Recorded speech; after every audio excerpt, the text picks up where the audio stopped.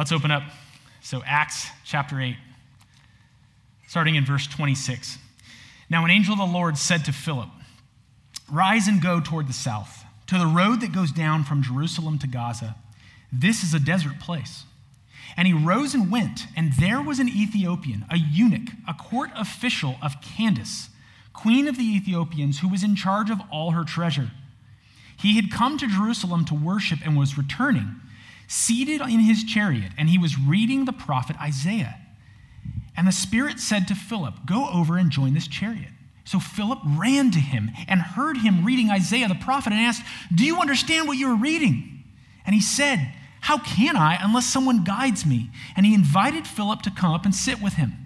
Now the passage of the scripture that he was reading was this: "Like a sheep he was led to the slaughter, and like a lamb before its shearer is silent, so he opens not his mouth. In his humiliation justice was denied him. Who can describe his generation? For his life is taken away from the earth." And the eunuch said to Philip, "About whom, I ask you, does the prophet say this? About himself or about someone else?" Then Philip opened his mouth, and beginning with this scripture, he told him the good news about Jesus. And as they were going along the road, they came to some water, and the eunuch said, "See, here is water. What prevents me from being baptized?" And he commanded the chariot to stop, and they both went down into the water, Philip and the eunuch, and he baptized him. Now, I want to remind us, before we get into this text too deeply, why we are studying the book of Acts over these last couple of months. And by the way, we'll be in it for quite a while. Acts is a long book, and we're moving pretty slow. The last couple of months we've been in the book of Acts, and I want to remind us why that is. What are we doing in the book of Acts? What are we hoping for as a church as we study the book of Acts? Well, we're noticing this pattern, and I hope you're noticing it if you've been with us for some time. We're noticing a pattern in the book of Acts where here's what seems to happen. It seems to be a 3-step process, okay? Here's the first step. The believers in the church gather together for prayer. Okay, that's step 1. The believers in the church gather together for prayer. We've probably seen that many, many times happening. Step 2 is, as a result of prayer, comes the filling of the Holy Spirit, okay? The supernatural filling of the Spirit happens as a result of prayer. And all of a sudden there is empowerment and there is boldness. And then step 3 happens, the spreading of the kingdom of God. Okay, so step 1, they pray. Step 2, the filling of the Spirit happens because of prayer. And step 3, the gospel goes out. And then, as Jesus said, through Jerusalem, Judea, Samaria, and to the ends of the earth. And we've made no bones about the fact that what we're hoping for, what we're longing for, is to see Acts continue in our day. We've shared with you, Pastor Chris has shared with you multiple times, that we believe this can happen.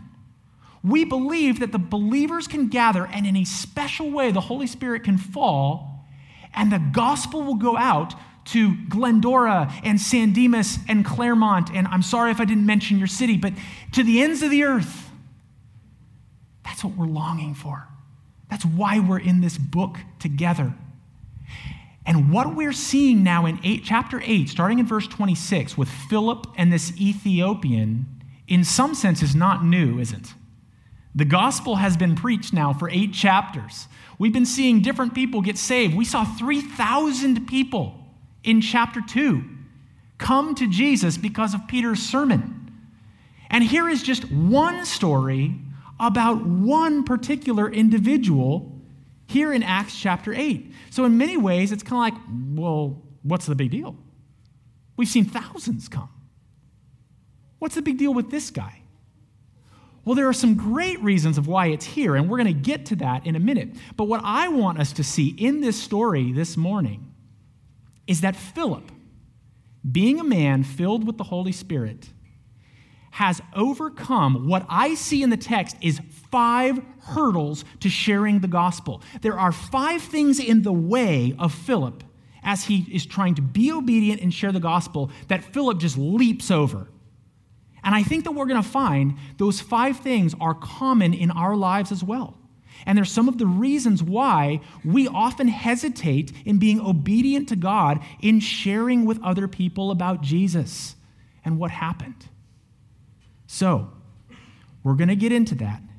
But before we get there, before we even get into the text, I want to make sure we're clear on one thing, okay? I want to make sure we're clear on what it means to share the gospel, okay? Crystal clear, all right?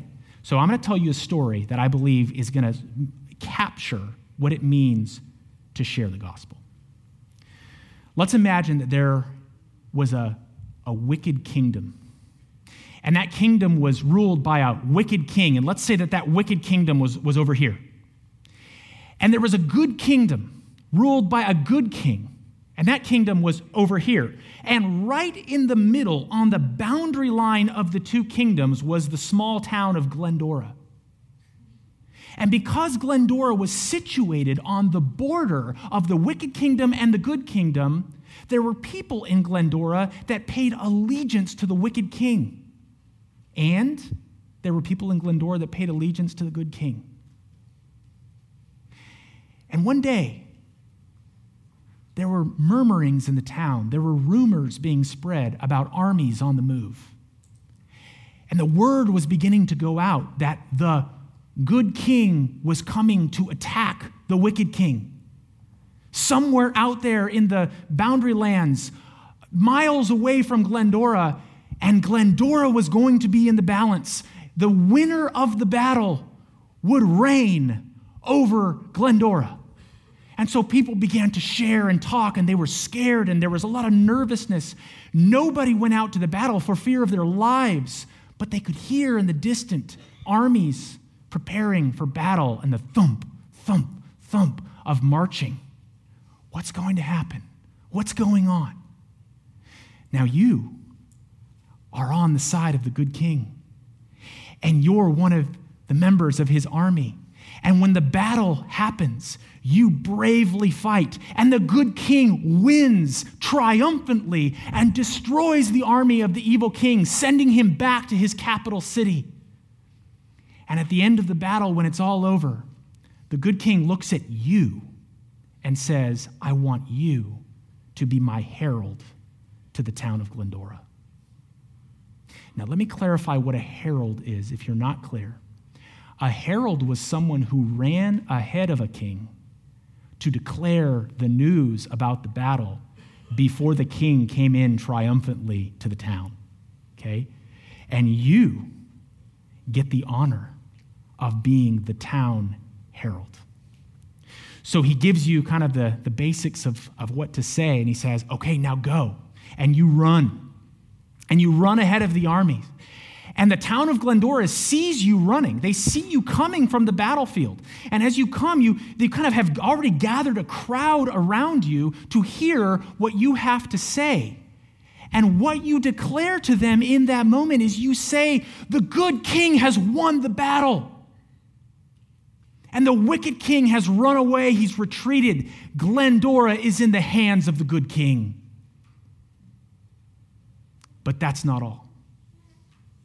And you turn and you look out in the faces of the people who were previously allegiant to the wicked king, and you say to them, the king has an offer for you.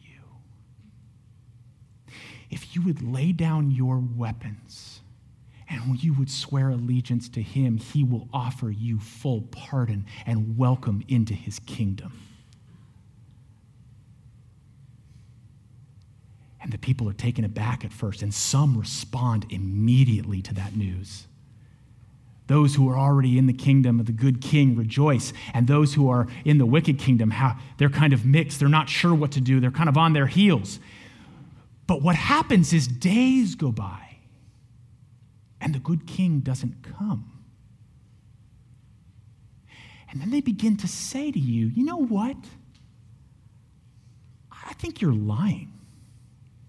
I don't think the good king did win that battle. If he would, where is he?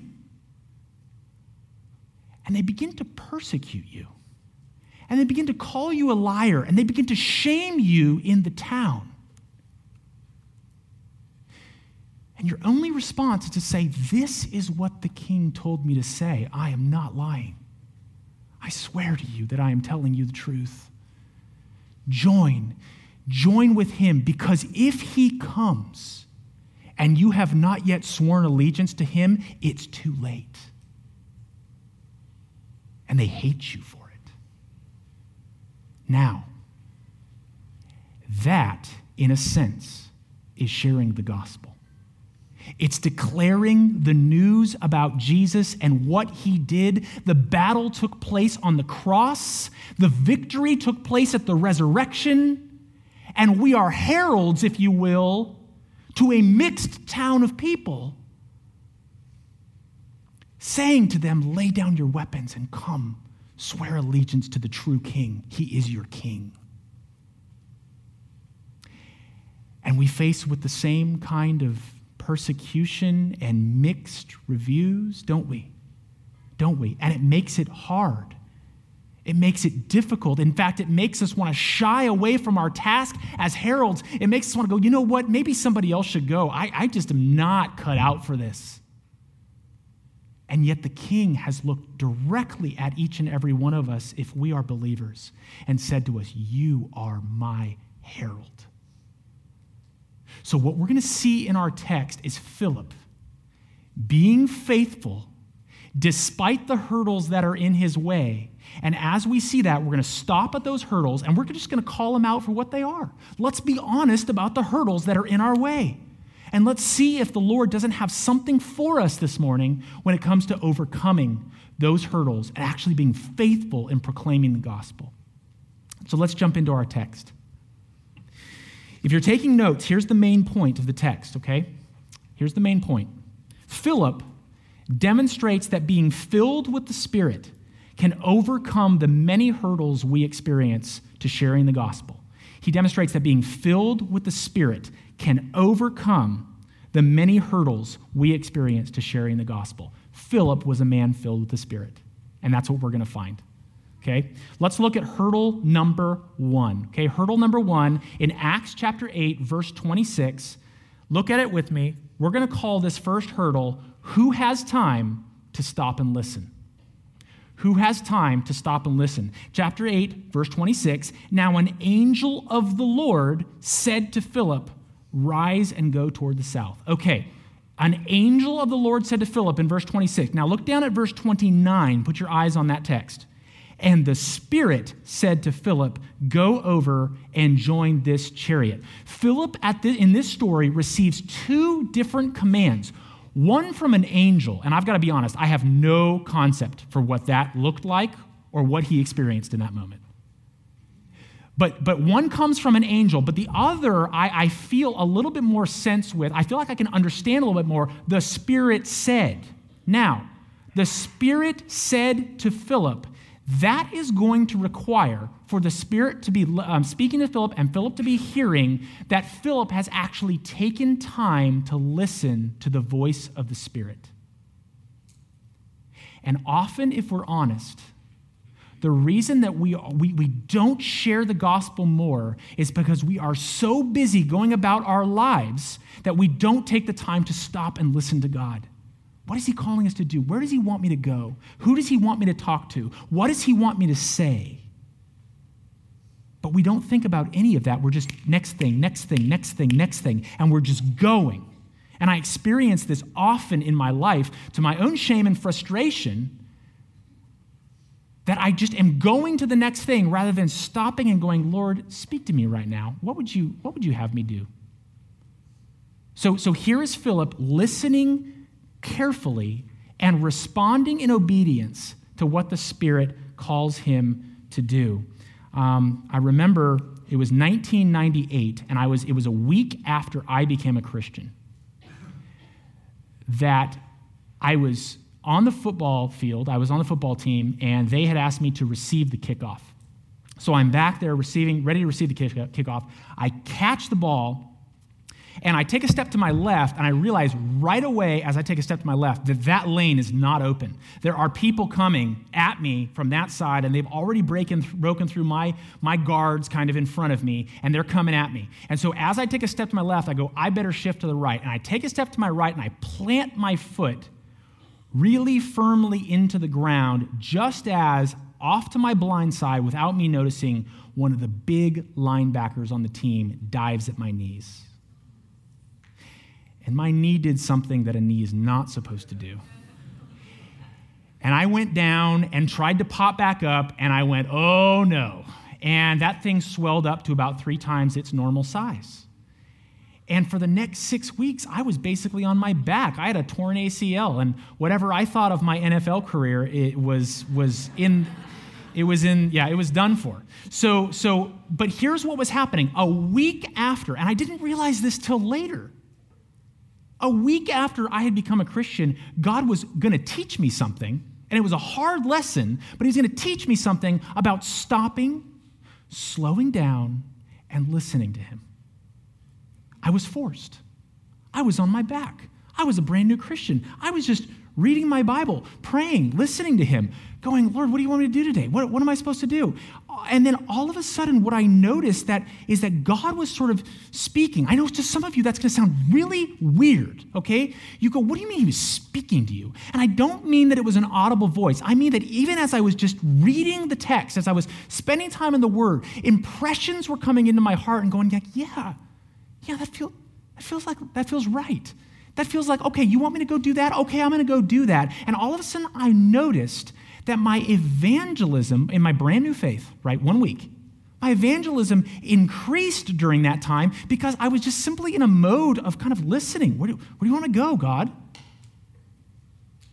And I'm ashamed to say I wish I had remembered that lesson throughout the rest of my life. And it's been 20 years. I've been a Christian now 20 years. And there are times where I just get so overly busy that I am not listening to the voice of God. And this is a big key component to evangelism, believe it or not. Will we listen? Will we hear God in what he's actually telling us to do? Because sometimes he's giving us that inside information to say, go here, be at this place, at this time, and here's what I want you to say. Boy, how easy if it was like that, right? But we oftentimes aren't listening for it.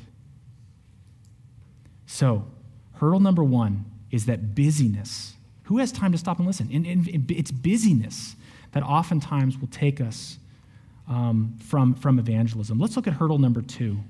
Hurdle number 2 I'm calling, but it's hot out there. Okay? But it's hot out there. Let's look at Acts chapter 8, verse 26 again. Now an angel of the Lord said to Philip, rise and go toward the south to the road that goes down from Jerusalem to Gaza. This is a desert place. Do you ever wonder, does that just sound weird that all of a sudden that gets thrown in there? This is a desert place, okay? Except, here's something interesting. I'm going to go a little Greek on you for a second, okay? But bear with me, okay? The words, look down at the words in verse 26, go toward the south. Now, believe it or not, the exact same Greek words could also mean go at about noon. So go toward the south, go at about noon are the exact same words in Greek. So we actually don't know how to translate this verse. Most of your Bibles have guessed go toward the south. But if it's go at about noon, what does that say about the fact that he then says this is a desert place? It's in the desert at noon. And by the way, this is an area of Israel. I have been to this area. It can get up to, and it was while we were there, 116 degrees. The record is 118, okay? 116 degrees at noon. And this just speaks to our comforts, right? This is the Holy Spirit calling Philip to step out of, and I won't say air-conditioned, it definitely wasn't that, step out of the shade, if you will, and go into the baking hot sun to stand by a road and go, what am I supposed to do? This is uncomfortable, incredibly, for him. But here's what we're going to find is that over and over again, when God is calling us to share the gospel, it's often getting out of our comfort zone that actually gets us into the place where people are, where the gospel can be shared. For some of you, this will happen in the extreme, and you may go to the ends of the earth, literally. You may go to a different country because those are the places, not here, that have never heard the gospel. And for others of you, and we'll talk about the social discomfort in a minute, but it's the discomfort of even just getting up. Oh, I got to get out of my house. I got to not just drive right into my garage and shut the door. I actually have to get out and talk to my neighbors and do things like this. These are uncomfortable things for us. Let's just call it out. But God is oftentimes working in these moments. He's actually wants us to be out of our comfort zone when we're doing these things. My mom was a flight attendant all her life, so I got to fly for free. But that oftentimes meant that I would fly standby. So you get a seat if they have a seat, but if not, you just wait until the next flight. And so you never know when you're getting home. That's part of the whole thing of flying standby. It's kind of fun if you like that kind of thing. But what I noticed about my times flying standby is that there would be times where I would just be sulking because I had missed 3 flights in a row, and I would have to spend the night then in the airport, and that's just not fun. And I would just go, oh, God, what are you doing? And there was that still small voice that would oftentimes come to me in those moments. And he was so gracious to do this, but he would say, JD, I have somebody for you to talk to on that 4th flight. And sure enough, there would be this meaningful, powerful, gospel conversation that would just sort of spring up from this person who is like the Ethiopian, just kind of wanting to know. I was reading the Bible, and what do you think about this verse? I mean, you could not give a more perfect setup than that. And those would oftentimes be the situations. And so we get so consumed with, I didn't make my appointment. I didn't get there on time. What if our perspective was more, God, who do you have me to talk to? It's clear that I'm not supposed to be here at that moment I thought I was, but I am now. So who do you want me to talk to here? Imagine how that would change our behavior and our perspective on things. So this hurdle of just, I'm uncomfortable. I don't like missing things. I don't like being late. I don't like the heat. I don't like whatever it is. Hurdle number 3, let's look down at our text. Hurdle number 3 is this. I'm calling it, they're all going to laugh at me, okay? Hurdle number 3, they're all going to laugh at me because as uncomfortable as it might be to go out into the heat, let's be honest, for many of you in this room, social uncomfortability is 100 times worse. To be uncomfortable socially is way harder for me to bear than to be uncomfortable physically. And I just want you to notice this little thing in chapter 8, will be in verse 30. Little thing that says, starting in verse 30, so Philip ran to him. Do you notice that? Ran to him and heard him reading Isaiah the prophet. So the Spirit has called Philip now to this point to stand by the road, and he waits, and here comes a chariot being pulled by horses, and it's driving by him on the road. Okay? So to get this guy's attention in the chariot, Philip has got to run. How many of you would feel comfortable doing that? The prelude to your gospel conversation is, I've got to run to catch up with this person. I'm looking like a fool. I'm not looking Instagram cool right now. You know what I'm saying? And so not only that, but in those days, they wore these dress things. So you had to kind of they called it girding up your loins. You had to grab your skirt, right? And you had to pull it up, and you had to kind of high step, run, right? And so here he is holding his skirt and running alongside the chariot, okay? So I can guarantee you this, if this were me, okay, Pastor Stephen Koppenrath would be in the bushes somewhere, just by chance, having his phone, and he would be Instagramming me, because that's what he does, okay? So this is not what you want to be caught on tape. You know what I'm saying? And so for us, talking to people and having them go, and then you're trying to get into that, okay, you're making small talk, and then you're sharing, and you're going to drop, okay, well, so what do you think about Jesus? And then they kind of go, oh, I know where you're going with this. And they kind of give you this raised eyebrow, like, really? You're going to give me that spiel? You're going to give me that sales pitch? And it just makes you go, oh, inside.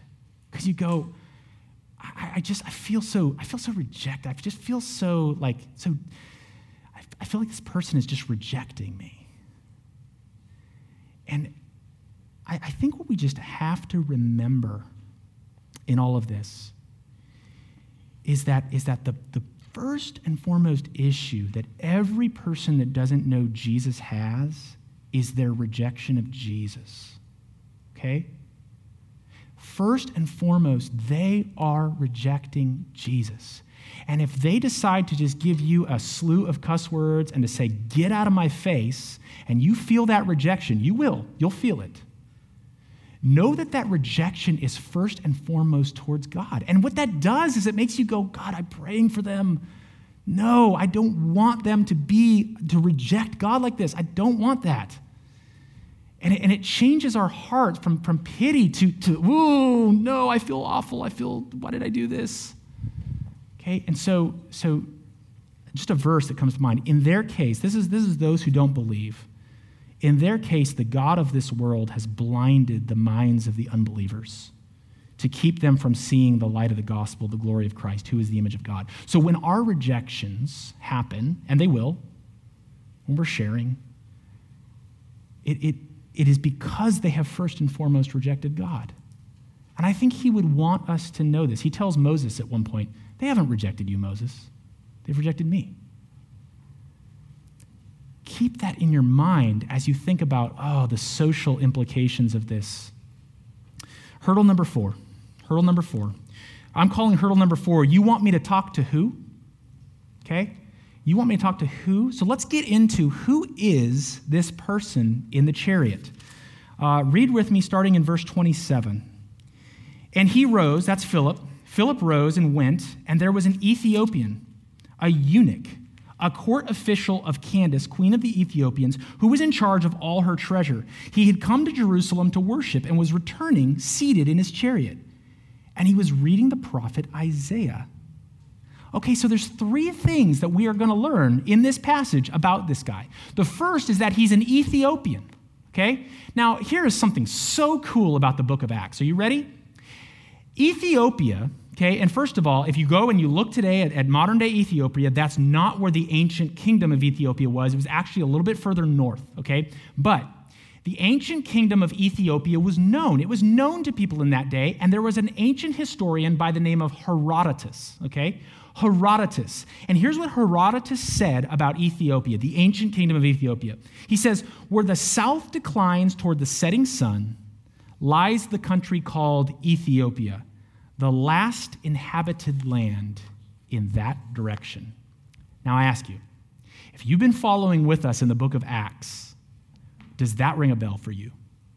The last inhabited land in that direction. We have seen the gospel spread out from Jerusalem, spread into the surrounding regions, what we would call Judea, spread into, just last week, Samaria, and now an Ethiopian that Herodotus says Ethiopia is the last known place on the planet in that direction, an Ethiopian has now believed. Luke is taking us through, step by step, Jerusalem, Judea, Samaria, and to the ends of the earth. The gospel is going to the ends of the earth. Think about it. This guy is going to take the gospel back to Ethiopia. Okay, but here is what you can know if you are sharing the gospel with somebody that to you is at the ends of the earth. Here's what you know. They're not like you. They are not like you. If they are from the ends of the earth, then that means that you're identifying yourself as sort of the center of the earth. And I'm not going to get into whether that's good or bad or what we should do there, but by definition, if you're at the center, they're at the ends, you're not from the same place. Okay? They have different culture, different customs. They look differently than you. Making small talk with them is like, oh, what do we talk about? I don't know. It's hard, right? And so you go, I don't know. I mean, I'd rather share with people that are more like me, right? Here's the other thing that we know about him. He's a eunuch. Anybody know what that means? Okay? He's a eunuch, meaning that he has been castrated. Now, why is that important? Well, Philip is a Jew. This thing is still a Jewish thing, right? It's still happening in Jerusalem and spreading out from there. And guess what? In the temple in Jerusalem, you cannot enter it if you've been castrated. So this guy is an Ethiopian. He's from a very different place. And he's also in many ways a castaway. He's somebody that has not been accepted formally into the Jewish faith at all. He's an outcast, socially. At least in that area, right? At least in the area that Philip was. So, whoa. Then not only does this guy look differently than me, act differently than me, he's also a social outcast. But there's a third thing that we're going to learn about this Ethiopian. And this blows my mind, okay? The Ethiopian, we learn, is reading the book of Isaiah. What?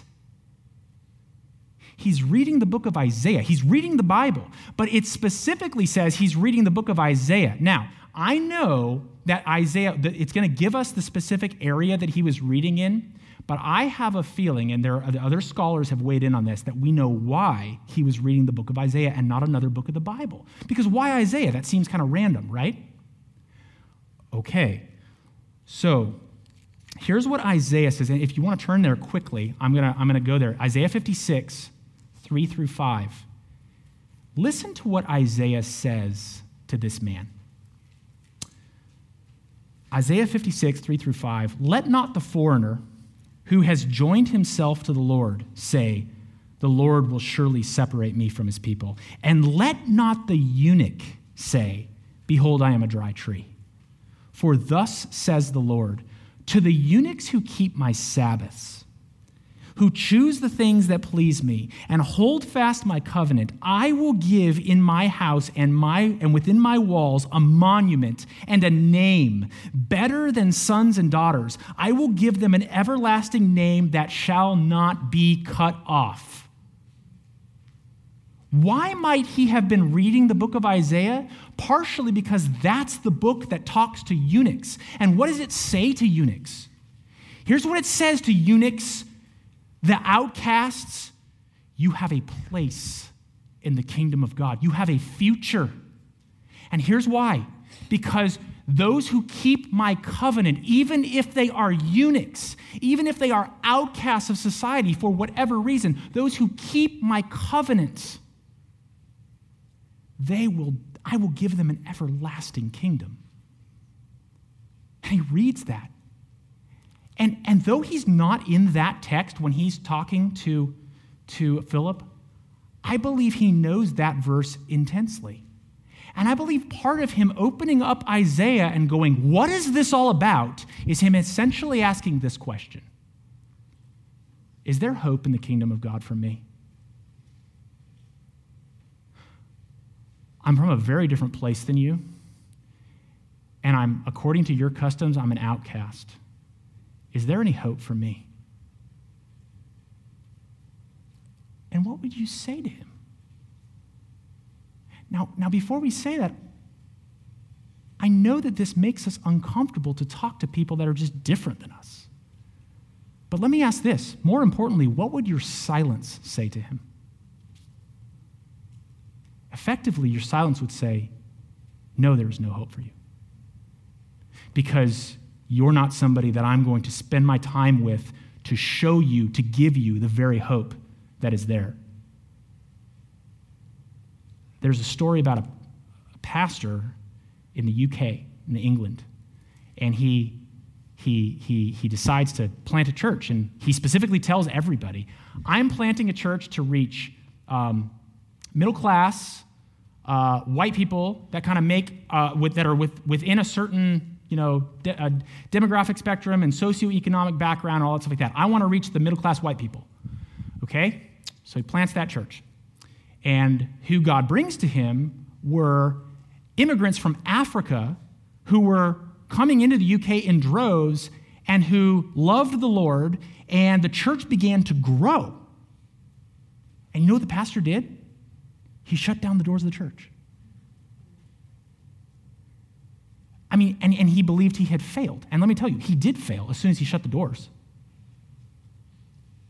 Who you want to reach in your heart and who God brings you are often entirely different.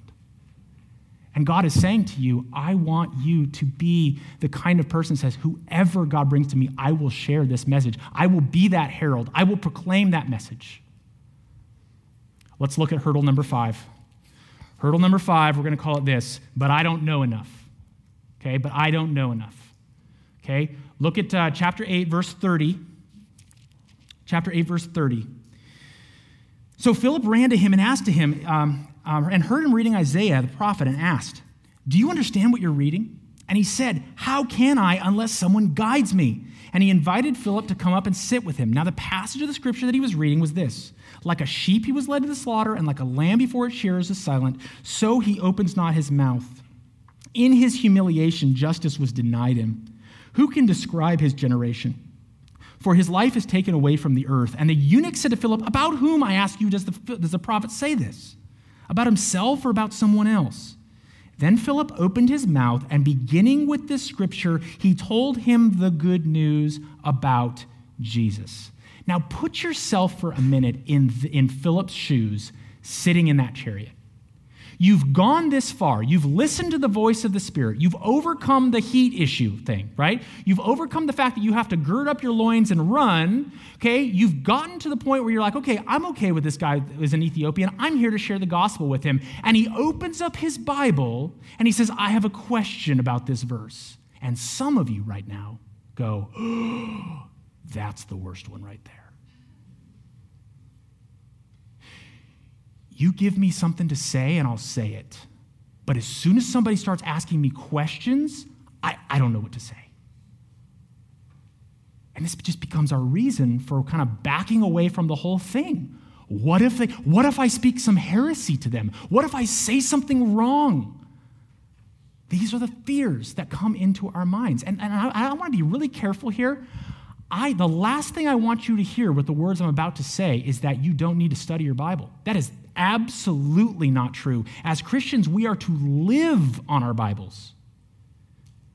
But many of us feel that we can't share the gospel unless we've been to seminary, unless I'm not a pastor, that's what the pastors do. Or I just haven't been a Christian long enough to actually be able to communicate these things.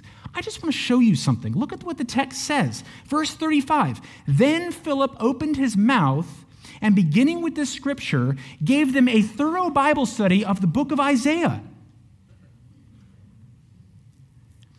And that's not at all what it says. Isn't that amazing? Then Philip opened his mouth, and beginning with this scripture, he told him the good news about Jesus. I mean, probably most of you could say, yeah, that's about Jesus. Let me tell you about him. And you might be, well, what would I say? Well, remember the beginning of this? Remember the story in the beginning of this? Jesus won. He reigns over the earth. Would you lay your weapons down? And would you swear allegiance to him? Would you let him be your God? And if so, you will receive full pardon for all of your past wrongs. And if you said that, guess what? You just shared the gospel. And there are times to get into the Bible, and oftentimes the gospel will be you having your Bible open. Don't get me wrong, but that is something we have got to set aside as this thing of, I don't know enough, I can't do this. If you've been a Christian one day, you know that Jesus reigns. You can proclaim that. Okay, so what do? We've gotten now to the point where we've talked about 5 hurdles. Okay, we've talked about the busyness hurdle, right? I don't have time for any of this. I'm busy. We've talked about the lack of the uncomfortable issue of it. It's hot out there. That would be uncomfortable for me. We've talked about the social uncomfortableness of it. We've talked about you want me to talk to who? right? I don't, that's somebody different from me. And now we've talked about the fact that I don't know enough. And every one of these we have to just confess and say, yeah, maybe that one, or maybe several of them are me. And so what do we do now? Do we make a list? And I'm going to give you, okay, you got to talk to 5 people this week. Okay, here you go. Make your list. Come back and talk to me next week. No, that's not the point of the book of Acts. And I want you to hear, I want you to feel where we have been in the book of Acts as an answer to what do we do today. Remember the pattern? The people of God gathered together to pray. Do you know what prayer is? It's a confession that I have those hurdles. It's a confession, God, I'm not good enough, and I need your power because I don't have it in myself. They gather together to pray. As a result of prayer, the Holy Spirit comes upon them and fills them with power and boldness to be able to overcome the very hurdles that we're finding here in Acts chapter 8. And as a result, the kingdom of God spreads. So I want to call you to 3 things as we close. Number 1, gather with us. This is very specific. Gather with us for prayer tonight. We meet right here in this room at 5 o'clock to pray for this exact thing. Holy Spirit, come and fill us for mission to be able to go out and spread your gospel. We are recognizing that we're weak. We're recognizing that we have these hurdles in our lives. We're recognizing that we're just not quite enough in all of these areas. Help us, God. Gather with us tonight and pray that God would empower and overcome and fill you. Simple. Number 2, stay in God's word. I can't tell you guys how often in the word we read about the word being the means by which the Holy Spirit comes and meets us, okay? The word of God is powerful, living, and active, sharper than a double-edged sword, able to divide. You know the verse. It is so powerful. And the last thing I want to communicate is that we can just sort of set this aside and we're just going to go on our way and we're just going to sort of, that's going to be our life. I'll just share the gospel. I don't need the Bible. That is absolutely patentedly false. This is how we live as Christians. Get into the Bible. If you're new to the Bible or if you want to know more about the Bible, here's a shameless plug. We are starting classes. You have the cards in front of you. We're starting classes this summer to help you on Scripture, to help you learn. What do you mean study? I don't even know what it means to study the Bible. Guess what? There are classes for you, no matter what your sort of ability level or experience level with the Bible. We are committed to helping you with this. And number 3, this is going to sound super unspiritual. Ready? Number 3 is just do it. Just do it. Overcome those fears and take a leap of faith and see if your week is not better this week if you share the gospel than it might not otherwise be. In other words, your joy is all of a sudden increased and you're feeling like on cloud 9. You're like, I feel good this week. Oh yeah, I've been on mission for God this week. I've been doing what God has called me to do. This is so fun. So here's what I'm going to say to you. Go get a raised eyebrow this week. Go get some scorn from people, you know? I don't mean be a jerk, okay? I don't mean throw it in somebody. I just mean you're going to get someone going, oh, really? Oh, you're going to share that with me? Go get some of that, okay? And see if it does not increase rather than decrease your joy. You will be amazed at what happens if you take a leap of faith and you step out there, just put yourself out there and say, oh, Lord, I don't know what I'm doing, but here I am. Let's pray. Father, I pray that you would fill us with your Spirit to do those things, Lord. I pray that we would become men and women of prayer, seeking you, the filling of you, so that we know that it's you who does these things, not us. It's not us being better. It's not us just fixing these problems. It's us relying on you to overcome our weaknesses and our foibles and all of our messed upness. And God, I pray that you would make us men and women of the word, studying you, loving you, just seeking you in your word. And finally, I pray you'd make us men and women of faith to just step out into the unknown and go, I'm going to do this week. And then, Lord, give us good results. Even if people don't come in droves, give us results where we can feel the joy of experiencing what it's like to be on mission for you. We pray this in Jesus' name. Amen.